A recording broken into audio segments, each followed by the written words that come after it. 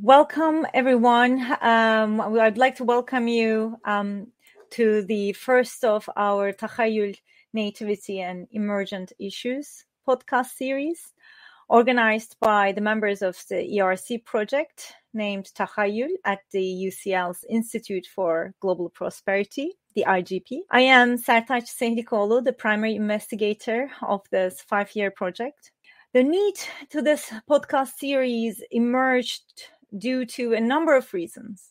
Firstly, the members of this team, as many of you may already be familiar, are often native scholars who have expertise about the very geographies they have grown up in. The project is carried in 11 different countries in Eastern Europe, Middle East, and South Asia, often referred to as the Global South.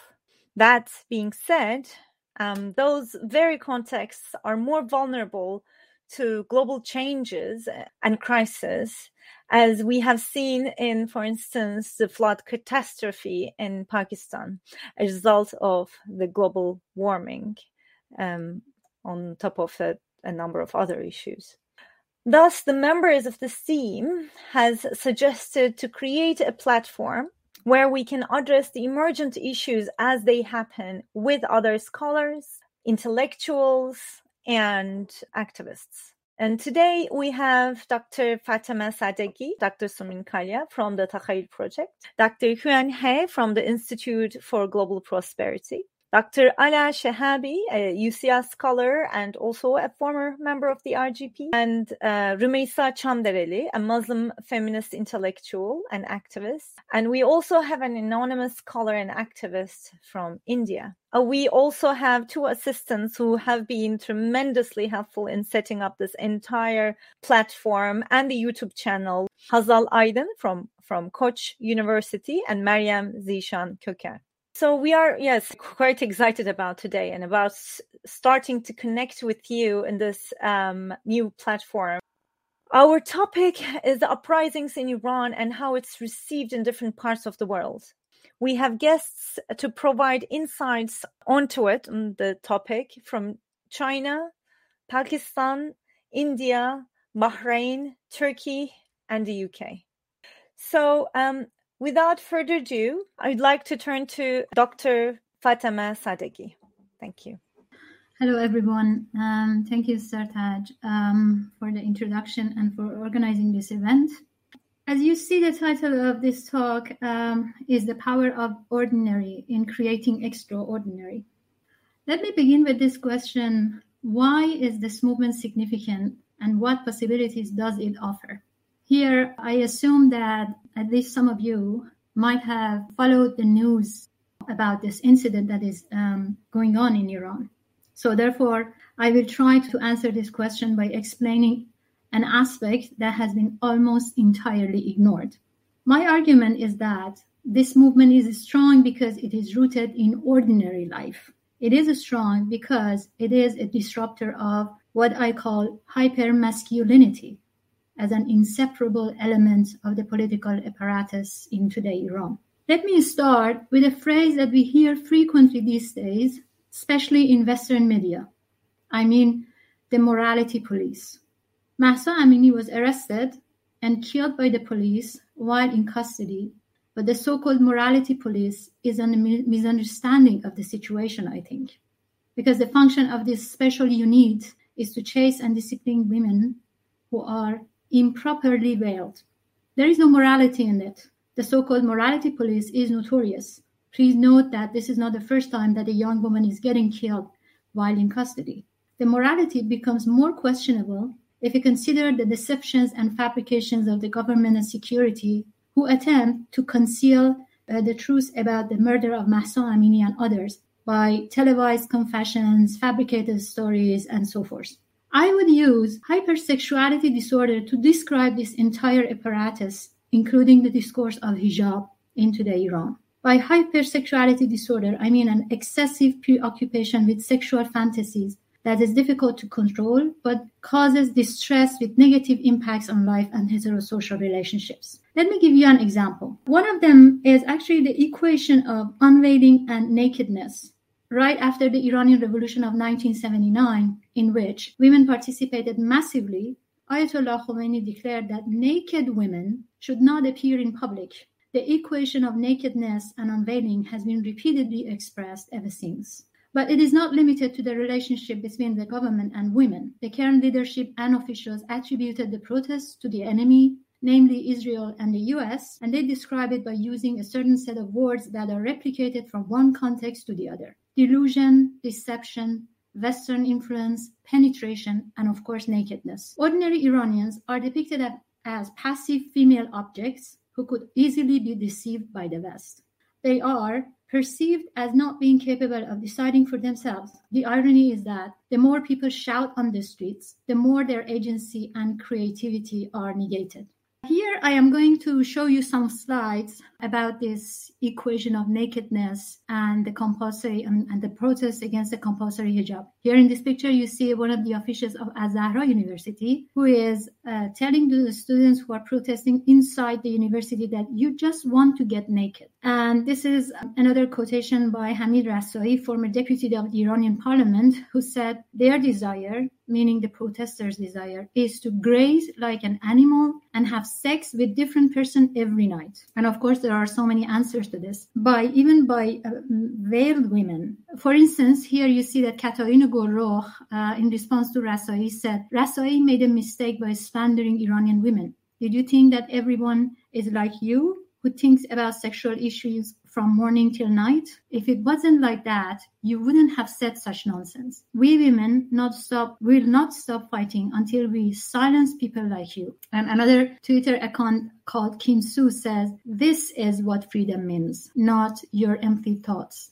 This account is actually referring to the voluntarily veiling and also unveiling of these women together. The discourse of the discourse of nakedness is also deeply masculinist. Apart from language of mindset of the authorities, it is also expressed and produced in public ceremonies, documents, films, posters, monuments, and even architectural works. Hypermasculinity is best exemplified in the figure of Qasem Soleimani, the commander-in-chief of the Quds branch of the Iranian Guardian Corps.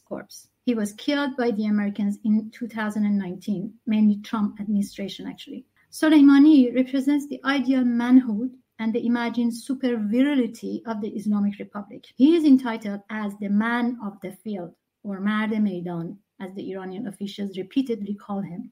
After his death, his monuments have been constructed and erected all over the country. Despite these desperate efforts, younger generations in Iran do not feel much identification with this personality.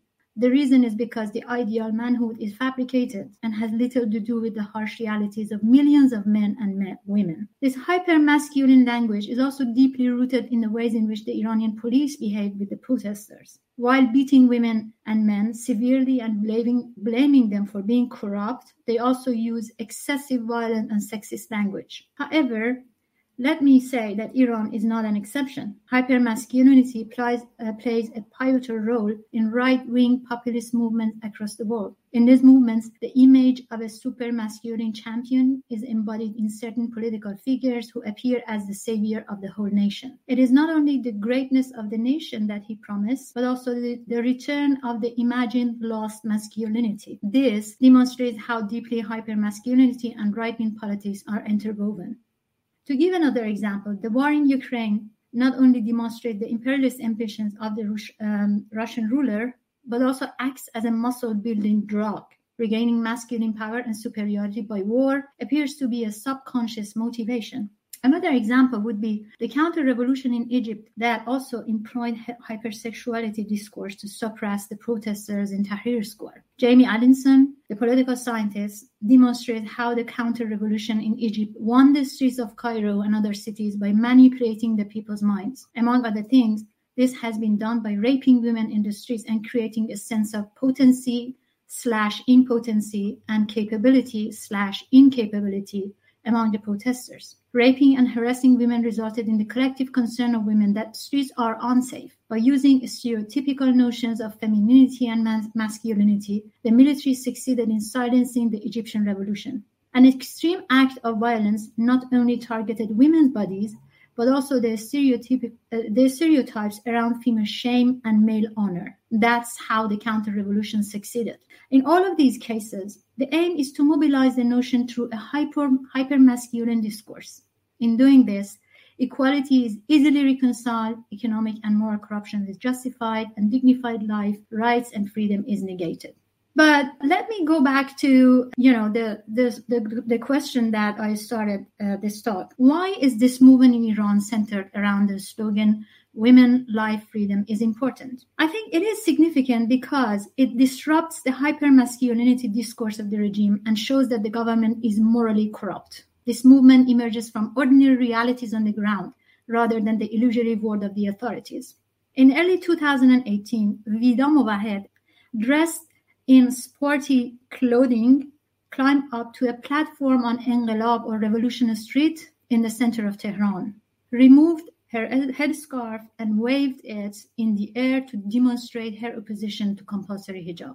This highly civil and creative disobedience was followed by other women, and the movement quickly became known as the Girls of the Revolution Street or دختران خیابان انقلاب.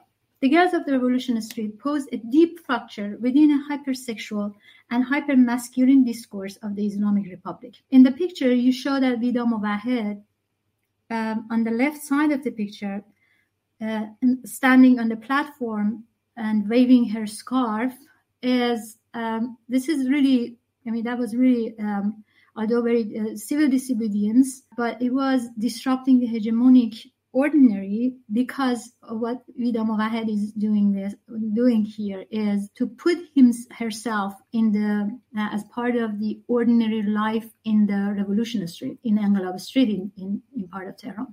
And on the right side of the picture, you see Narges Hosseini, who actually followed. And then I have to say, that she was arrested in the recent protests. So in doing this, they actually put themselves in a part of ordinary life. But this is not a significant act because it's also disrupt the hegemony of ordinary. This recent movement is strong. I mean, not the Girls of the Revolution Street, but the recent movement in Iran is strong because it is rooted in ordinary life, similar to the Girls of the Revolution Street, and takes its strength and energy from ordinariness. Thousands of ordinary women and men took to the streets of Tehran and many other cities because they are frustrated by the humiliating, hypermasculine and hypersexual oppression. This is in fact this ordinariness that creates the extraordinary.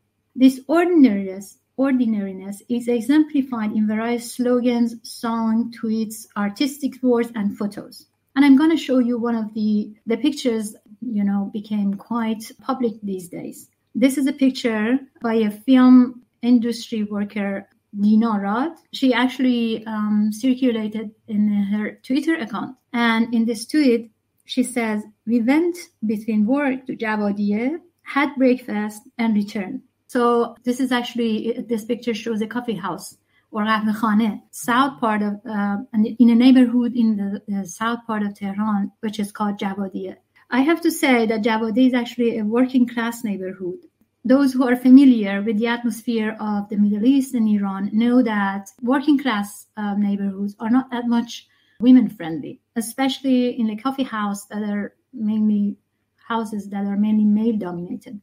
But here you see that these two young women went to that coffee house, and then you also see in this picture that the gentlemen in the picture are actually busy with their own works. There is no sign of sarcastic remarks. There is no sign of staring at them. One of them is on his phone. The other is drinking his tea. And we also see in the mirror a picture of another gentleman who might be the owner or another customer, but we've seen him from his back. But he is also busy with his own stuff. So I think that this is the normalcy. This is the ordinary thing that is very important here. This is an ordinary that creates an extraordinary. And they also eat breakfast as if another era has begun. This is another era. This is another atmosphere. So that is very, I think this is significant actually. In the face of hegemony, So many women insist on ordinary life, eating breakfast in a coffee house in downtown Tehran, dancing, walking, singing, painting, poetry, love, and sport. Here you see another picture of two young women walking on the one of the neighborhoods in downtown Tehran called Kuche Marvi, which is very traditional. So again, here you see that how they disrupt the whole hegemonic atmosphere. And this is another picture which is also very interesting for me, because it shows a man writing on the wall, "If you are a man, be a woman, #freedom." So I have to say that, in fact, the enemy that the authorities talk about is life itself. The Islamic Republic declared a war with life by ignoring the everyday life and its hardship, including corruption, precarity, environmental crisis, and severe discrimination and inequality. But precisely because of this, it is doomed to failure. I think here rests the power and popularity of the slogan, "Woman, Life, Freedom." It also explains the popularity of the song Baraye, or for/because of, by Shervin Hajipur. I have to say that the singer, this is a picture of Shervin Hajipur, who was arrested only because of singing the song, but a few days ago he was released on bail. The song, its quick popularity, and the arrest of the singer all demonstrate the power of the ordinary in disrupting the hegemonic rule. All that I try to say here is concentrated in this popular song. Thank you so much. Thank you very much, Fatima. Our next speaker is Dr. Sumrin Kalia. Sumrin? Hi, thank you very much. Am I audible? This Iran protest has kind of sent waves across the Muslim world, and the women across the Muslim world are actually, having different kind of mixed reactions. And I would like to kind of bring to light a few kind of observations that I've had from Pakistan.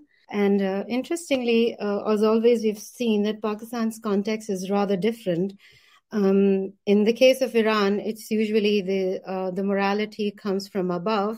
In the case of Pakistan, morality comes from below. And it's usually the women who get prosecuted by their husbands, by their fathers, by their brothers. And it's within the homes that this prosecution goes on. And at this point, I was reminded of the case of Noor Muqaddam last year. She was brutally murdered. Her head was literally chopped off by her own husband.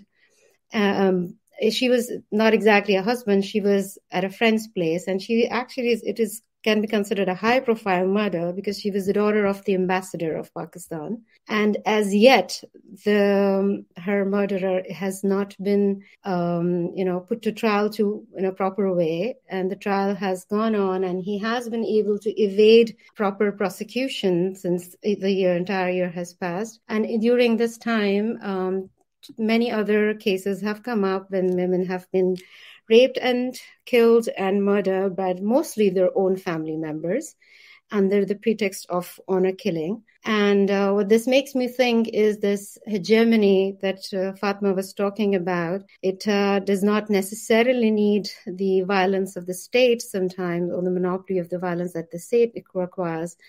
It's a violence that somehow permeates the society. And then who do you hold responsible? I mean, when you do a protest, if there is a state, it is like a civil disobedience. And how does a woman raise a voice against her own family when she's made to suffer these kind of injustice and oppression from the very hands of their own family? And that's where I feel like the question of hegemony becomes a little bit more complicated, as to you don't have the right person to argue with. And then I bring in the question of the women themselves committing violence against other women and acting as the morality police, the right-wing populist women of different Islamist political parties. The kind of masculinities that they demonstrate. That is also a kind of question that, is somehow difficult to address who do we then, go and talk to these kind of oppressions about. So I believe when at this juncture, when these women from Iran are actually able to raise their voice, we need to perhaps ask these questions as to how do we confront these hegemonic orders that have permeated not just the state and politicized the state and made religion a tool of oppression, but also the society and the family as a way of exercising patriarchal control. Thank you very much. This is very thought-provoking. I was just tweeting your question, actually, which has delayed my unmuting myself process. So now we are turning to Dr. Huan He. So my part, I think I'm mainly talking about the China's influence of this Iran uprising in China from a media and social media perspective. That is why I've collected some screenshots of how the state media, the commercialized media, they represent like two kinds of institutional media, how they reported it, and also some social media and how ordinary people reacted to it. So first of all, the state media. This is a screenshot of when I searched the website of Xinhua News, which is the Chinese, the most authoritative Chinese state news on their report, because starting from the 15th of September until now, because I think this is where the incidents happened and when the movement started to gain power on the ground. So as you can see from this, it's not a literary translation of the titles, but as you can see from the keywords that popped up, the social movement in Iran has never been mentioned even once in the Chinese version of the state media. So from in the past over 20 days, I think most of the focus is still on the nuclear power, for example, the deputy foreign minister's visit, and even the earthquake. And very funny here, as you can see on the right, they even mentioned the World Wrestling Championship, and the very famous Iranian athlete missed the bronze medal. That even caught attention of Chinese state media, but however, what is going on the ground was never properly reported in the Chinese version of the state media. And then we can have an English kind of a version of the media, because they do report in different languages. And it's a pity that I don't understand Arabic, so I can only use English as a kind of a comparison. So in the English website, Iran appear more frequently than on the Chinese website, at least the database. And the news headlines that has stars are the ones where the social movements or protests has been mentioned. But however, I think this really coincides with what Fatima said earlier. Whenever such incidents are reported, they are reported from an Iranian state perspective. For example, 2 French nationals was detained or confessed to inciting protest. And also it says here, it's a kind of the West is using human rights as a tool to oppress others, for example, the Iranian people. Also here, Iran is accusing the Europe of holding double standard. And also Iran slams hypocrisy of the so-called sympathizers of the Iranian people. And I think we probably all become the representative of that group that they criticize. So this is the reporting, I think, in more recent time. But going back, so starting from the mid-September, you can see that this protest has never been mentioned once in the first 10 days of this movement by the state media, even in the English version. So, but I'm not saying because of the time limit, I didn't really have the capacity to look into all state media, because they have, like, say, websites, they have newspaper, also printed newspapers, and there is also state, for example, TV programs. This is not give you a very comprehensive understanding of how it is reported, but I think it is representative enough of many of the focus and that how the Chinese state is reporting it, and that will have influence on how the Chinese people are perceiving it, because the context in China is that the media is heavily controlled by the state. So, and even if the local media, they usually have to follow the reporting policies set by the state. So that is one side of the story. And then there are very few liberal-leaning or marketized. So there was a typo here. Marketized media, for example, Caixin is one of them. And since in the past 20 days, they have written 6 reports on it in a more relatively subjective way. It is also one of the most trustworthy, in my personal opinion, media in domestic China, especially the mainland right now. And this also shows the limited reporting space for institutionalized media in China. So the next slide is my summary of the Chinese social media sentiments. And first of all, social media, as in the West, I guess, most of the time the information there is really scattered because institutional media is heavily censored. So on social media, people are relying on individual bloggers and the social media to provide updates. But these, like very short-lived social media posts, they usually only attract very short-lived attention, and it's usually focused on very extreme cases. So it's not really a continuous reporting on the development of the story. No, there is no such a kind of a reporting or information kind of a channel for people to get like a kind of a follow-up understanding like that. And also there is also a huge digital gap among different people, social groups. For example, social media is more widely used by the teens up to people like, say, of 40 years old. My parents' generation, they don't use social media that often. And also it is also heavily used by urban population who are well educated. So the rural population and those who didn't receive really very good education, they become underrepresented in the social media. And then secondly, I think in general, there is insufficient understanding about Iran in China, whether you consider Iran as a kind of a geographic area or as a country or the religion it represents or the culture behind it. There is insufficient understanding in general, even among academics. And also, but very interestingly, I think I had a casual discussion with Fatima when we met in the office. People are making a lot of comparisons when they see instances like this. For example, they were surprised because, for example, a lot of these international platforms, Google, Facebook, YouTube, Western media, BBC, CNN, The Guardian, they are all blocked in China. So Chinese people were surprised when they knew that, because of these protests, WhatsApp and Instagram are now blocked in Iran. But that was never ever for many years, it was not even accessible for ordinary Chinese. So people realized, probably there's even more control in China than in Iran.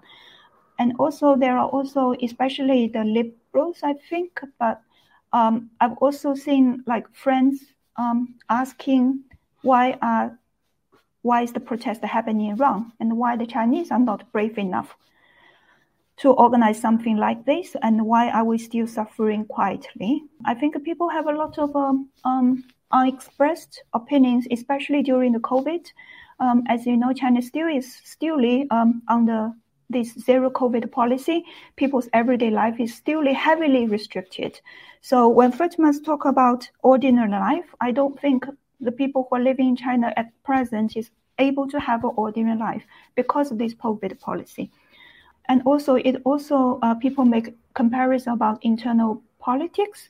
So if, say, these Iranian women, they are asking for a kind of say they want the choice not to wear the hijab. In comparison, if, say, the Chinese government want to liberalize the domestic Muslim groups, for example, in Xinjiang, would that be legitimized as a comparison? So there are some discussion on this aspect as well. There are also collective memories of past incidences. Especially, I want to draw your attention to this screenshot because this is a social media post that's posted by some individual blogger to talk about how an Iranian girl, only 20 years old, who was shot by the police to death during the protest. And when I was trying to repost it, I received this information. As you can see, sorry, there's a violation of relevant laws and the regulations or the Weibo Community Convention, and the current operation is not possible. So you cannot repost such information, even there are individual bloggers who try to feed the information into the social media platform. Also, people have this discussion about the strong state and the weak state in this case, whether it is because Iran has a relatively weak state that there are still some space for civil society activities or social movements like this. That said, there are also people who has also shown solidarities, because people are saying that we feel you to the Iranian people, although probably they wouldn't be able to hear their support right now. And this support usually comes from feminists, liberals, and non-statist leftists in China. Because among women, I think there is also this shared experience of controlling and policing women, and the women also suffer the most and become the bravest. I think this is true in Iran and also become true in China. Because if you look at a social movement, there is no really social movement of any large scale in China in the past, let's say, at least 10 years. But the Me Too movement has been still going on since 2018 and quietly for 4 years.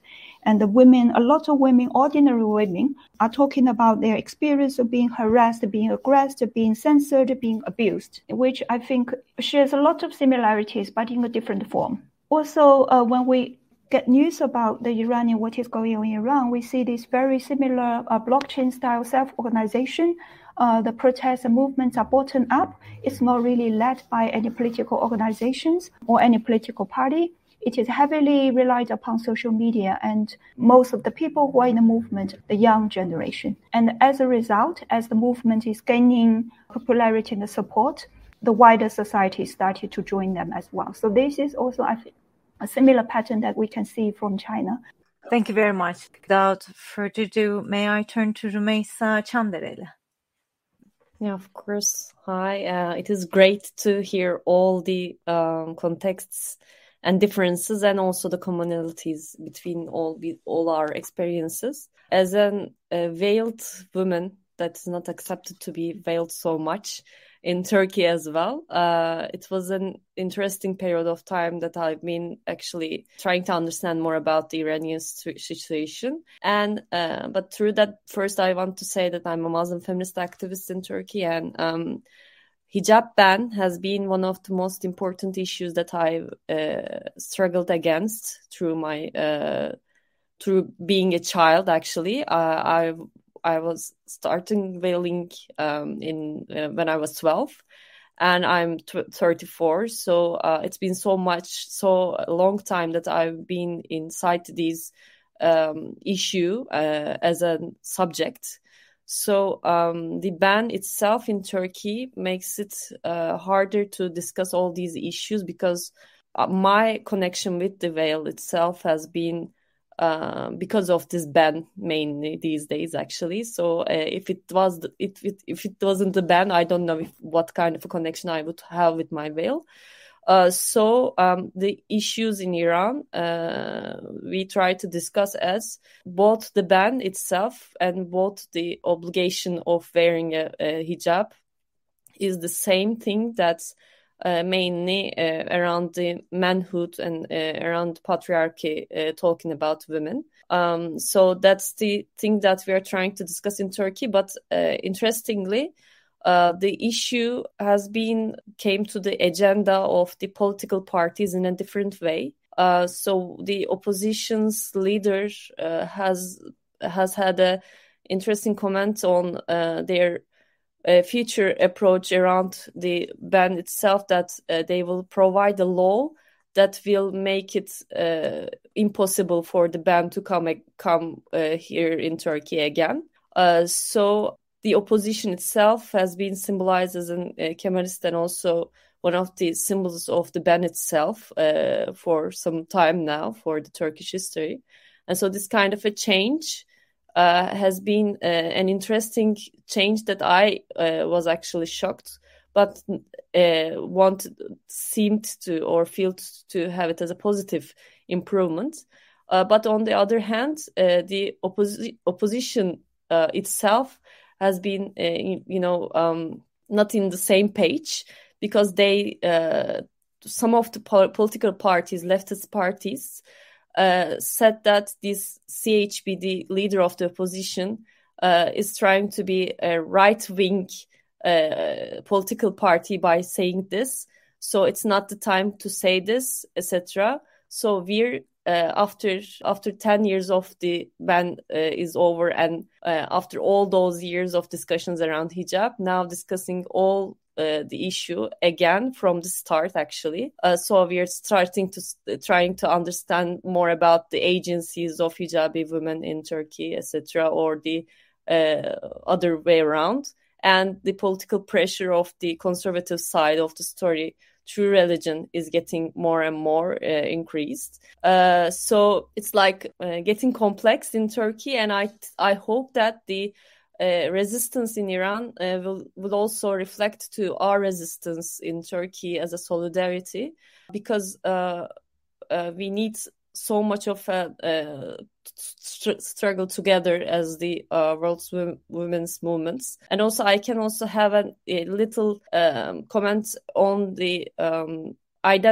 cultural identity of the women killed in Iran, and she being a Kurdish woman. And it is an interesting and important discussion as well that we, I think, skip in all over the world about the issue, where her death was something that's also about her ethnical identity as well. So that's what I want to say, because, the Kurdish issue is something that we all trying to discuss in Turkey, and we're not really able to.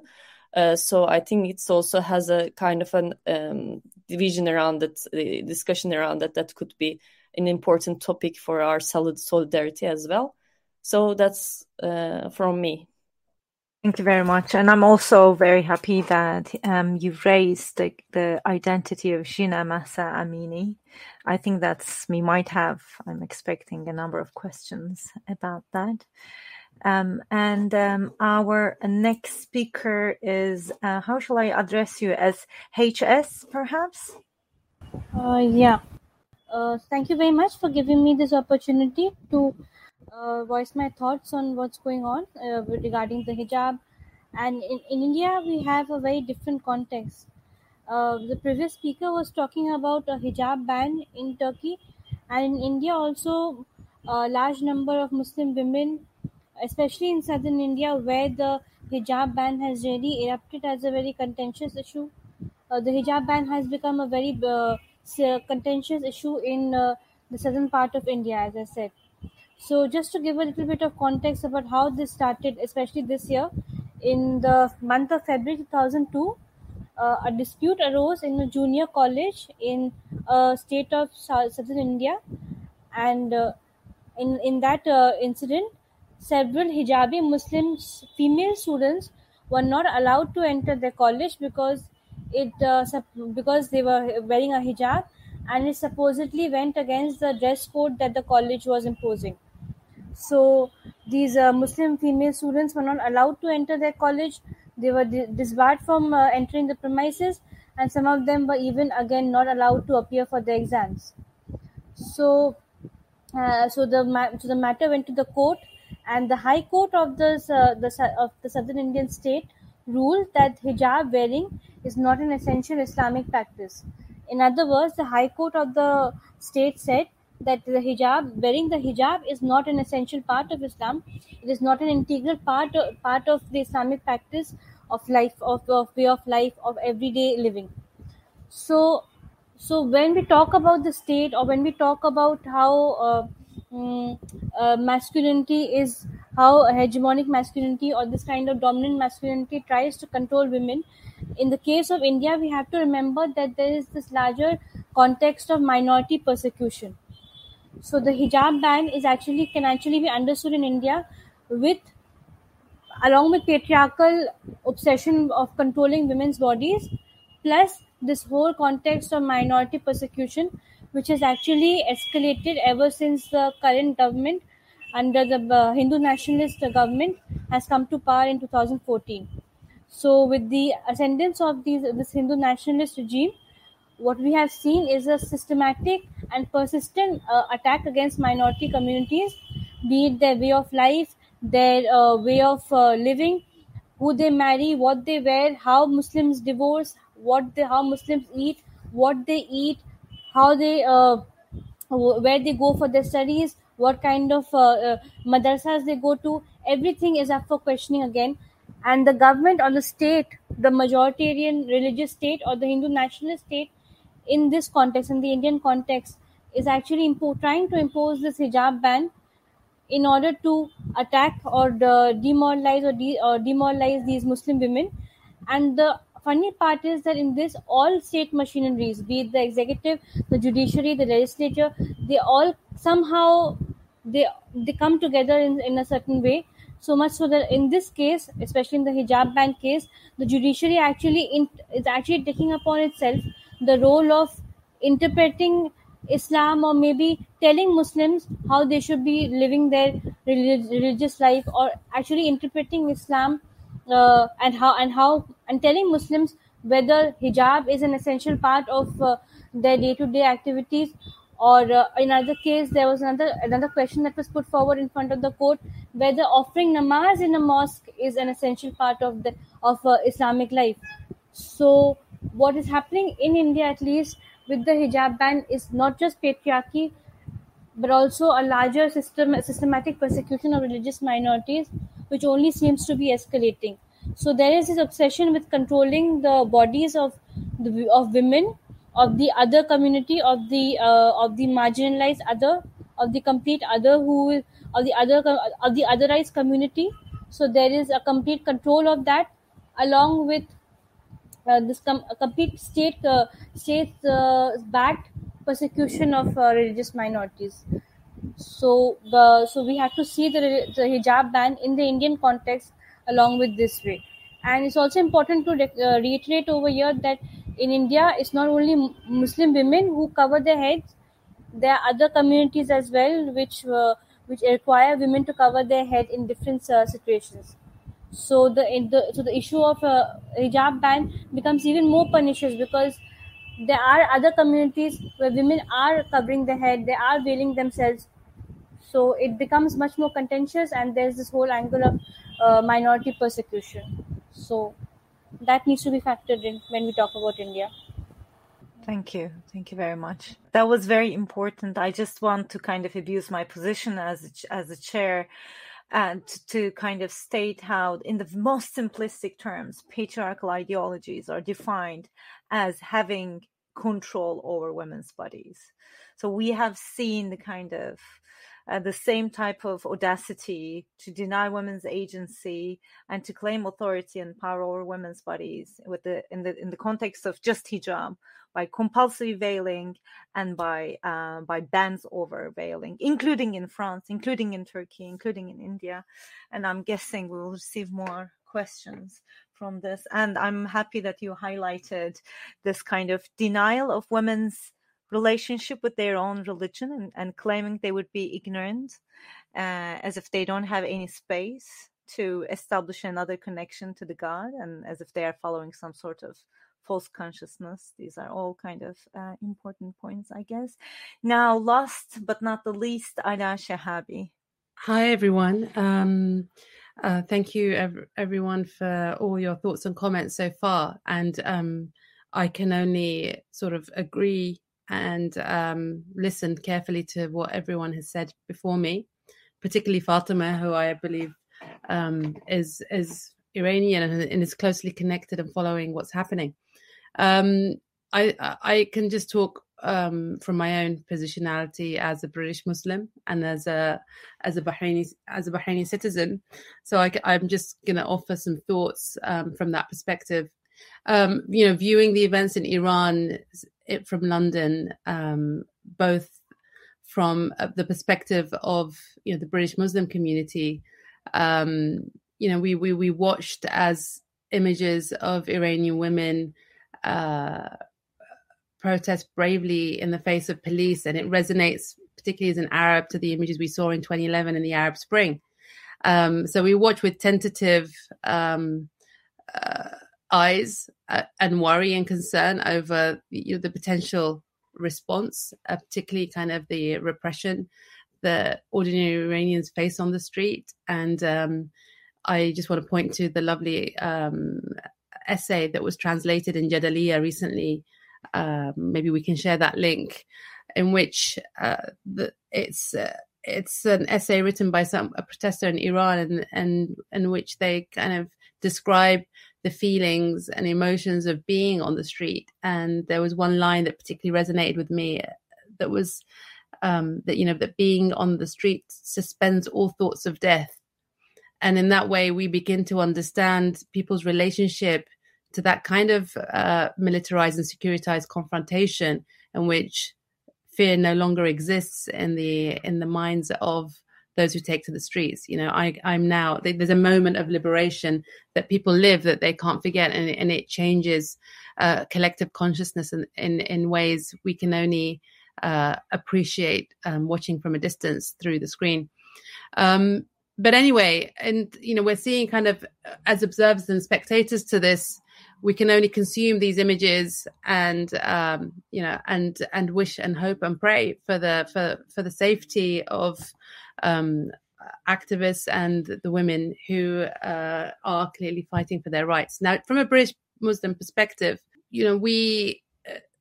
British Muslims are diverse, they're varied in their sectarian background, but it's really about the question of the hijab itself as an object and as a symbol. So in that sense, what does the hijab mean? And the fear that the tendency to valorize and obviously where we should rightly support protest movements can be reused to possibly garner the far right and other Islamophobic tendencies that aren't necessarily far right, that are basically mainstream in the West.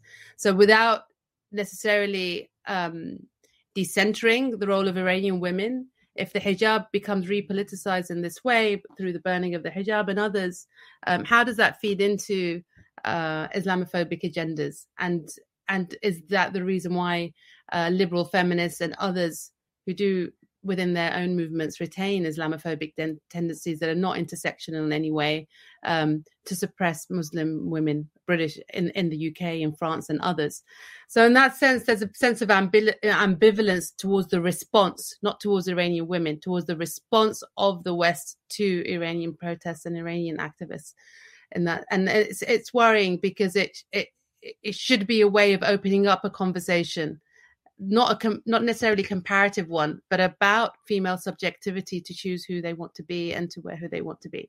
So, for example, recently French activists, were cutting their hair in solidarity, or Israeli so-called feminists were also standing in solidarity with Iranian women. Now, of course, here they do this while repressing Muslim women or Palestinian women. So the question is there is, what is this duplicity, and how do we address this? Maybe it is not the job of Iranian women, but how do we address the duplicity in ways that calls out the repression from within these countries themselves, Western countries themselves? So this is just kind of being mindful of Gayatri Spivak's notion that white people really want to save brown women from brown men. Really, not really. It's if it's about Palestinian women, they're not interested. If it's about women's rights and Muslim rights in France, they're not interested. If it's about Saudi Arabian women wanting to drive, they're not interested. If it's about the arrest of the ending of the apartheid state in Palestine, they're not interested. So it's just kind of questions around British Muslims' concern is around that duplicity.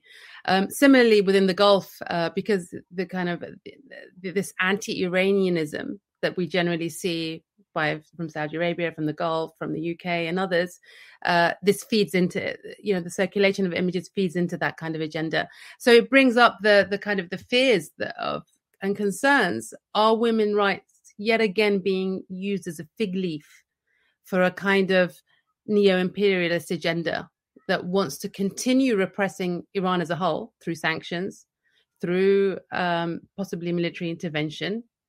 And the question for us is, can we as movements calling for women's rights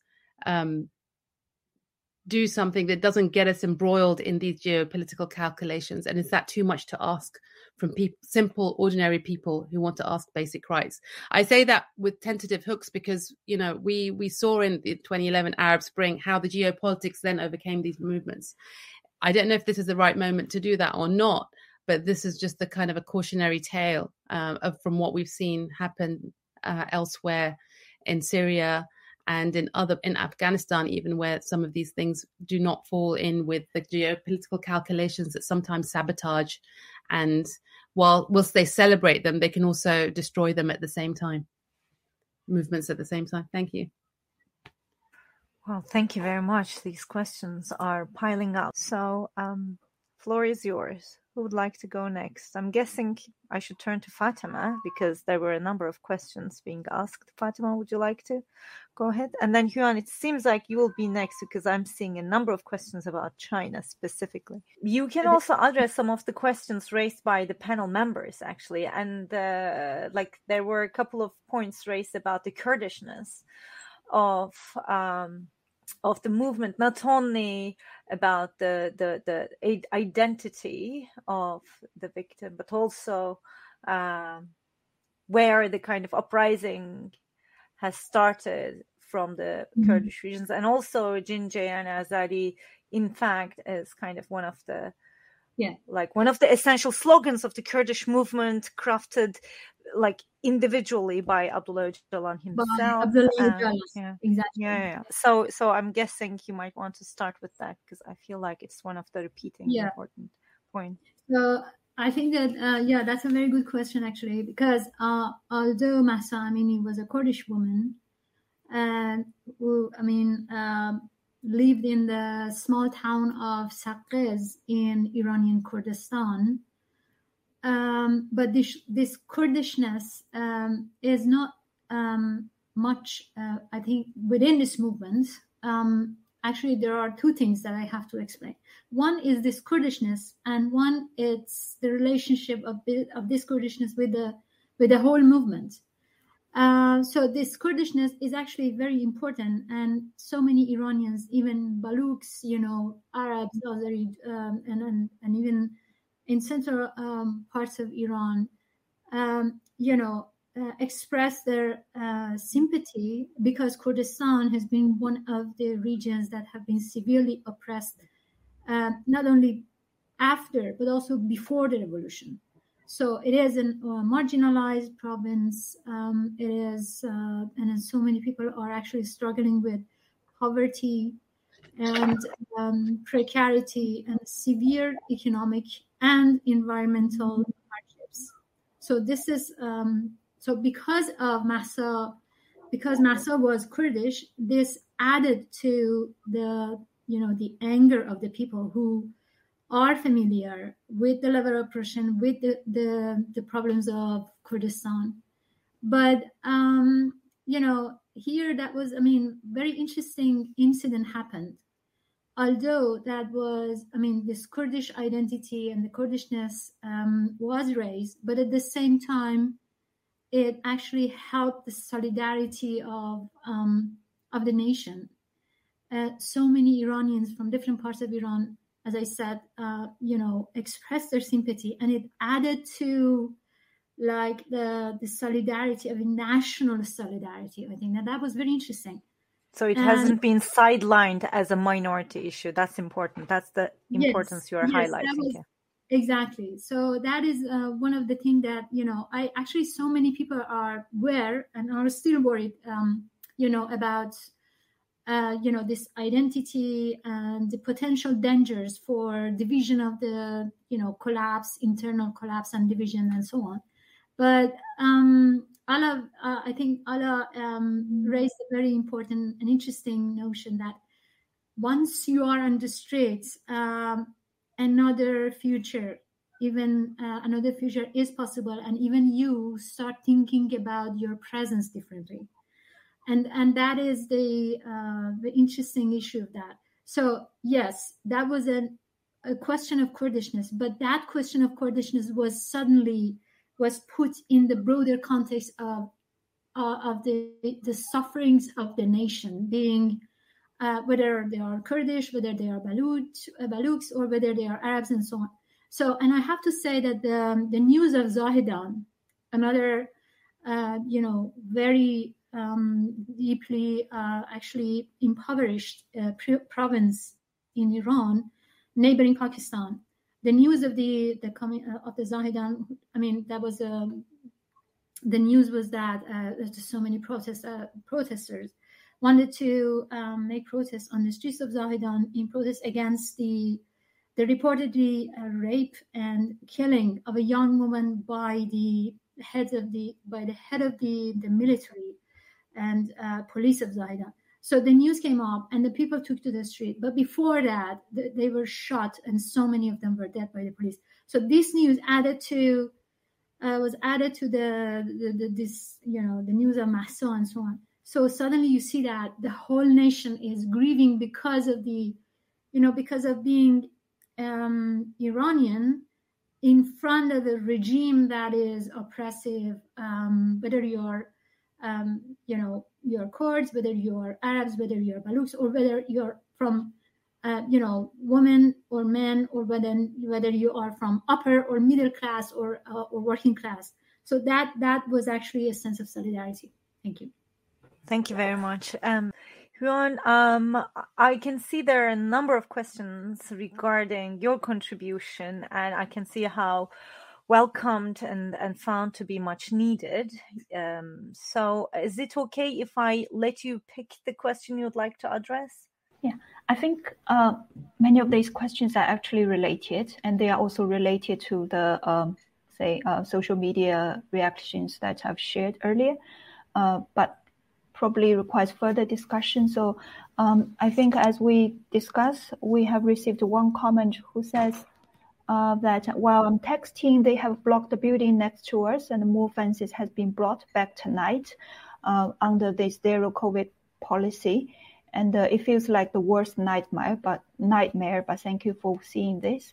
And also, I think another question related to this is like, do you think Chinese are indifferent to hegemony, or is it just based on our instincts? So I think I know what this audience is asking, and I think there are lots of discussions about why the Chinese have quietly suffered so much, but then no large-scale social movement was ever slightly possible, or it might actually there are a lot of like small-scale social movements happening in China every year. If you look at some databases, because there are civil society groups who are documenting this, but most of the time when they happen, they will crack down before people, like even in the same city, can get to know about these instances. So there is a highly controlled in terms of information, and people don't know even say their close neighborhoods. So on the one hand, I don't really think that the Chinese are so different from other people in terms of they are willing to suffer more. And I also don't agree when some people say that the Chinese are not brave, because Chinese, the identity itself is such a complex term. For example, the feminist movement has been going on very, very quietly, although under very tight censorship. For 4 years, and it's still going on. So I don't think it does justice to the feminists when you say that the Chinese women are not brave enough. And also there are other minority groups in China who has tried to fight unsuccessfully, I guess. Look at what's happening in Hong Kong, look at what's happening in Xinjiang. I think it's also unfair to say that they are not brave enough. I think they are very, very brave, but then but the counterforce is also very, very strong. So I think there is one question that asks, is there a safe and effective way of resistance?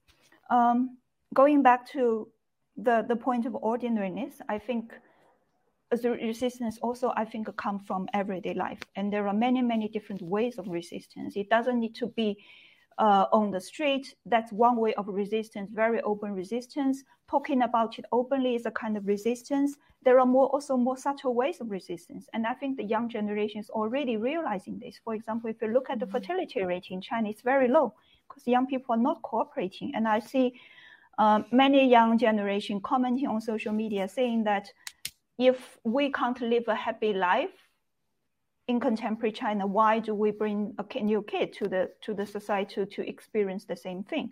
So I think that is also a kind of resistance in a very subtle way, and also it's reflected in your everyday life. So I think resistance comes in multiple ways, and I wouldn't encourage young people to become martyrs. I think you need to learn to be smart and resist in the affordable way, I would say. Yeah. Thank you very much. Thank you, Xuan. There are a number of questions immediately addressing Fatima, but there is one question which opens up the conversation a little bit further. So I'm going to kind of bring this one forward. This one is by Yasmin Huang, who says, I'm also very curious about this intersectionality in the uprising. Could you please share more about this in the context of Iran and Turkey? And if I may, I would be also interested in bringing more like Pakistan and India as well, actually. So just kind of further to think about the intersectionality aspect. How are people seeing themselves, relating themselves to the movement emotionally, intellectually? Yeah, that's a very important question. Actually, part of the answer I already said in a previous question, that the identity here plays a role. For instance, Kurdishness plays a major role here. But I mean, this is the intersectionality. Mahsa Amini was a woman who was arrested and murdered by the police, but who was also she was also a Kurdish woman.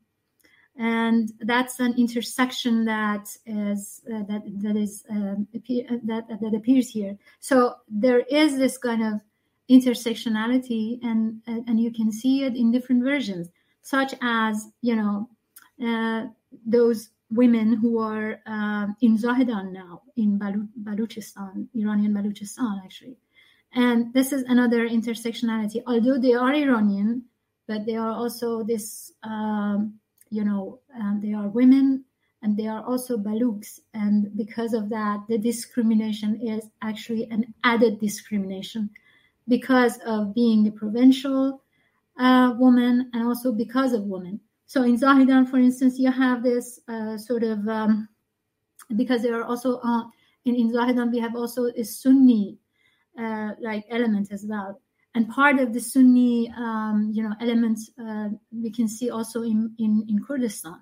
So they are women, they are from Kurdistan, and many of them are Sunni. So these are the added sort of intersectionality that we see here. But I can say that, yes, there is the intersectionality, which is important, but those even who are not Kurdish, they are not women, and also not Sunni, like the majority of the Fars that are, also originally Shiite, and also men, they also feel solidarity with this movement, because I think what actually links all of them together is this element of humiliation and this deprivation of ordinary life. So I actually, maybe there was a little misunderstanding in what I said, what I was saying about ordinary life as well. I actually saw so many comments that, as one also said, that there is no ordinary life in China. So I'm actually going to say that exactly the situation in Iran is this, that women try to, to regain the ordinary life by emphasizing that this is important. This is ordinary life that is important. Dancing is important, music is important, life itself is important. And that's what they try to, say by this slogan, Zan Zindagi Azadi.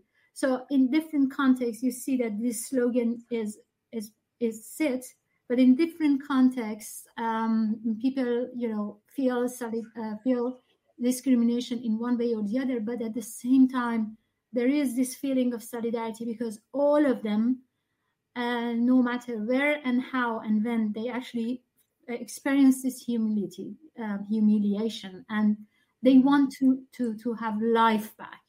So there is this intersectionality element, but apart from that, there are other things as well. So I try to, by concept of ordinary life, I try to actually conceptualize the whole feeling.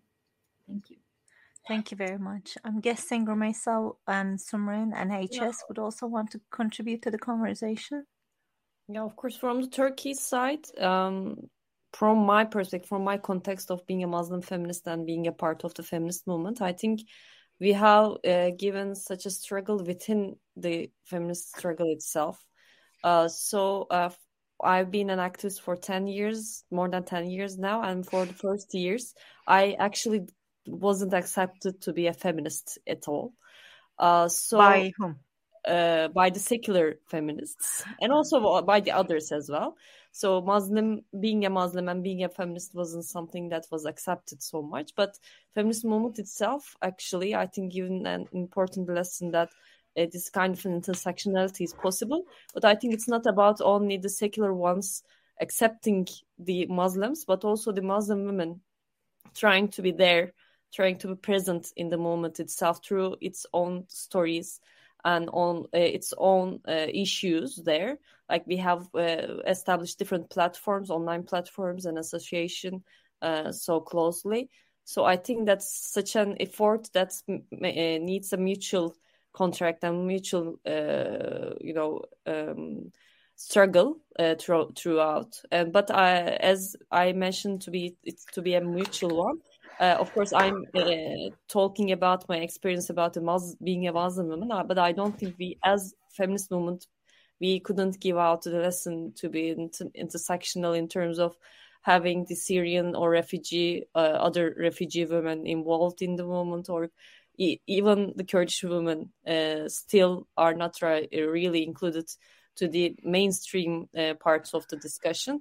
So I think it's a huge process that we are trying to have this resistance in between us against all the pressure that we are experiencing. Sometimes it becomes something that's not, don't talk these times because we have many issues around us kind of an issue.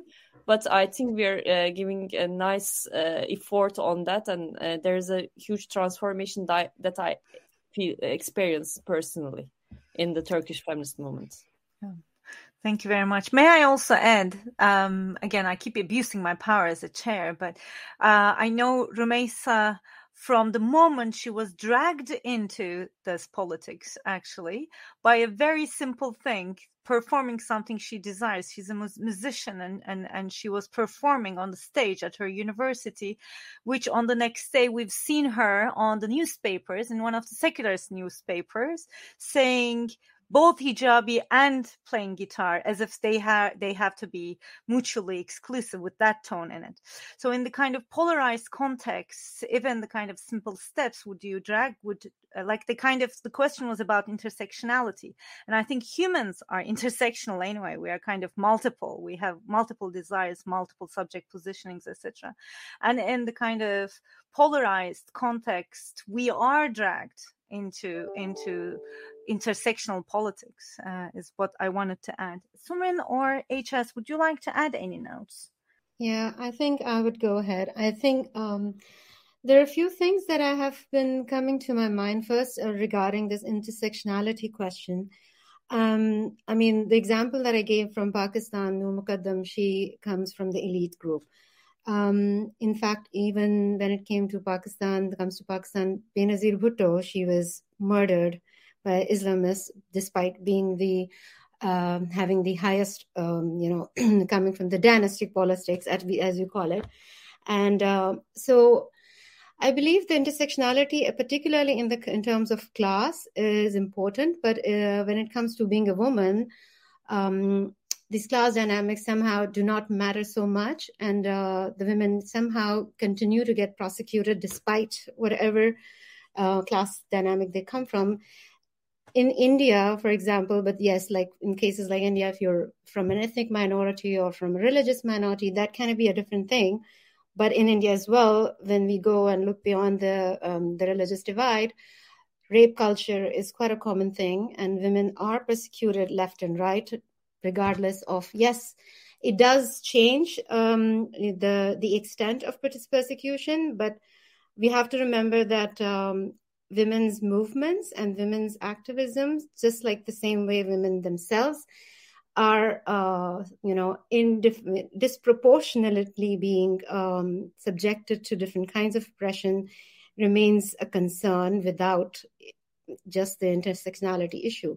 And that brings me to the point of which Ala raised about the co-option of the women's activist movements that we have seen making it this argument of brown Muslim women needing saving from brown men, kind of becoming a reason for to further certain kinds of geopolitical agendas.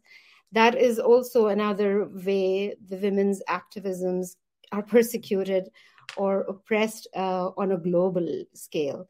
I've been trying to keep remembering about this particular statistics that was shared recently about with Pew Research. Out of 56 countries, 42 countries, women are harassed for wearing clothes which violate secular norms, for wearing the hijab, whereas in 19 countries, they're harassed for wearing clothes which violate religious norms, or like, for example, for not wearing hijab, or for violating disagreeing to wear the hijab. So the problem here is perhaps on a broader scale. When we look at these kind of protests, we need to remember that the injustice is in general against the women, and as more and more we go towards more insecurities and inequalities,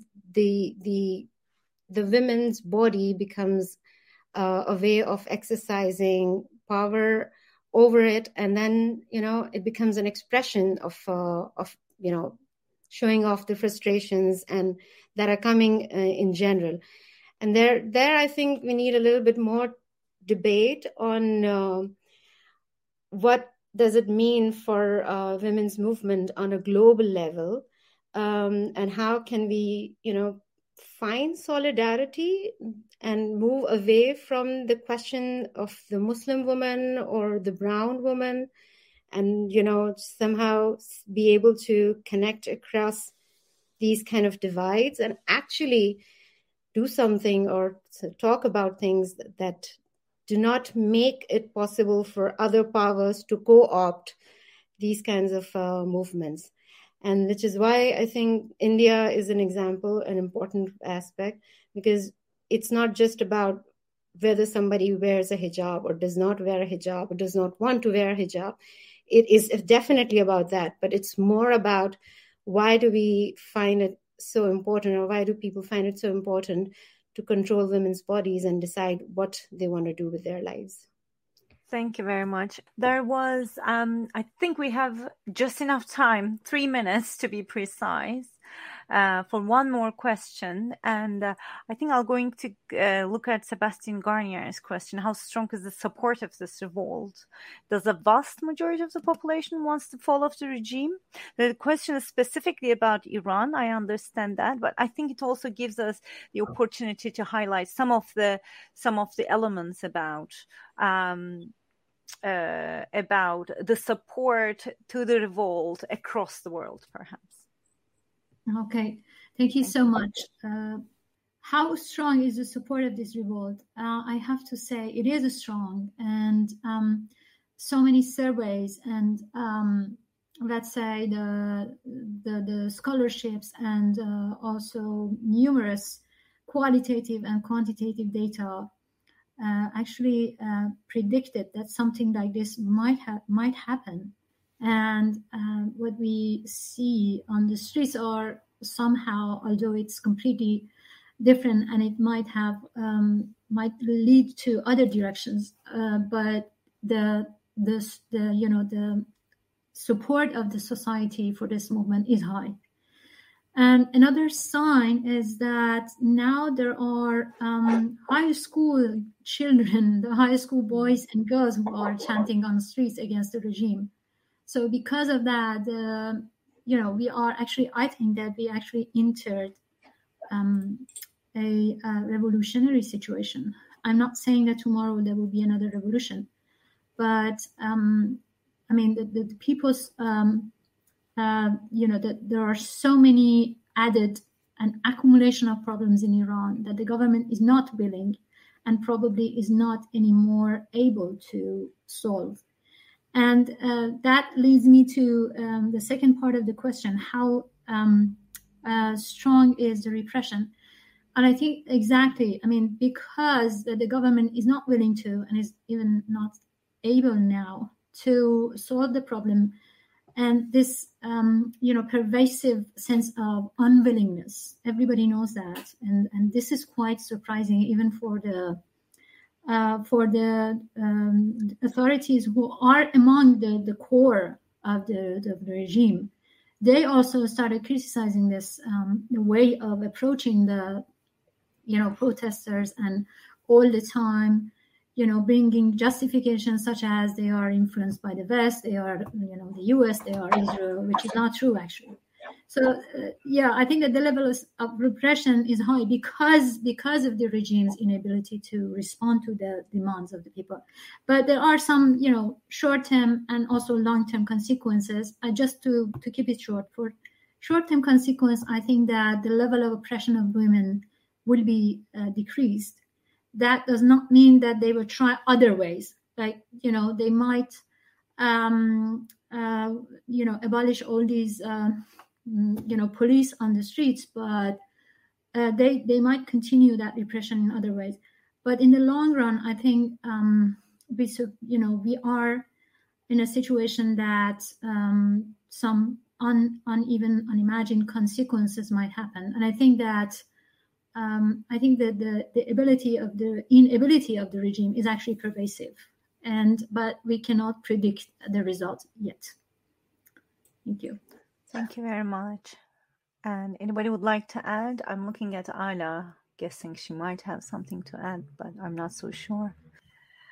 I mean, we look on. We're talking about a state now that experienced a large-scale revolution over 40 years ago, and it needs to reconcile its particular mode of governance around what a theological state can do in today's world order under very strict global sanctions. It's the most isolated country by far that's had the longest running sanctions economically.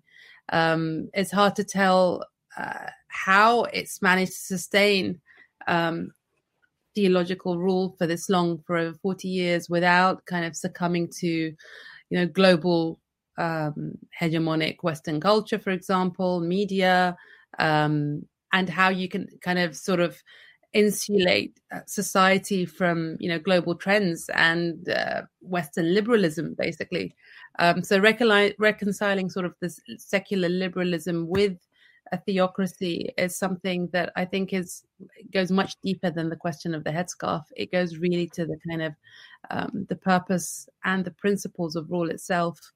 And so, we wait to see how the Republic either renews itself to deal with that deeper question, or whether it reverts to kind of older forms of just pure, just repression to just kind of kill the debate off. But we know that Iran, this is my impression from the outside, is a very rich, complex country in which there are different political trends within it. There are different political voices within it, whether they're allowed to speak, whether they're allowed to debate this question, whether they're allowed to come up with ways of moving forward to either kind of embody revolutionary fervor on the streets, or whether to open up deeper questions about the future of the country, is something that we all are watching and waiting to see. Thank you very much. I think we are 4 minutes behind our closure time. So what I'd like to do, first of all, amongst the comments we have been receiving, I'd like to thank everyone. And the last 2 comments were from Mama Pranvera and Yu Fang, very encouraging notes. So I would like to say you've listened to Women, Life, Freedom, Iran Uprising and its International Impact, as part of Takhayul, Indigeneity and Emergent Issues podcast series, which means we will be editing this live broadcast into a podcast. And we are hoping to host you in our future events. I'd like to thank each one of our guests very much for their time, for pouring their mind and heart into this conversation. That's very valuable, which is immediately related to the very need we had in putting together a series like this. As you know, scholars from the geographies we are working on, my colleague here, Fatima, in the meeting used the term, we are those who do not just have the return ticket from the geographies that we are focusing on. We are a lot more bounded and rooted, which is shaping up the way we are positioning ourselves very, very deeply, not being dismissive to other scholars, obviously, but it has a significance and we are fully aware of it. And the event series are, of course, hosted by the Institute for Global Prosperity, who they are already hosting our project. And I'd like to thank Zishan Köker and Hazal Aydın as well, who have been instrumental in putting together this series. So if you can unmute yourself and we can all thank together, perhaps, to the audience who have been following us till this moment. At one point, we had over 100 listeners. We are closing up right now, and we have 60, which is a great number. And I should thank you, and also Juan, and Ala, and Sumrin, and your honorable guest from Turkey, which I cannot pronounce. And we have the HS, our anonymous. So I realize that there are so many commonalities and shared concern and common concerns among us. So as Sumrin said, I think that we can do something about it, probably. But thank you so much. Thank you. Thank you all so much. Thank you. Thank you. Thank you very much. Thanks for everyone who engaged with us too. Thank you. Bye. Bye.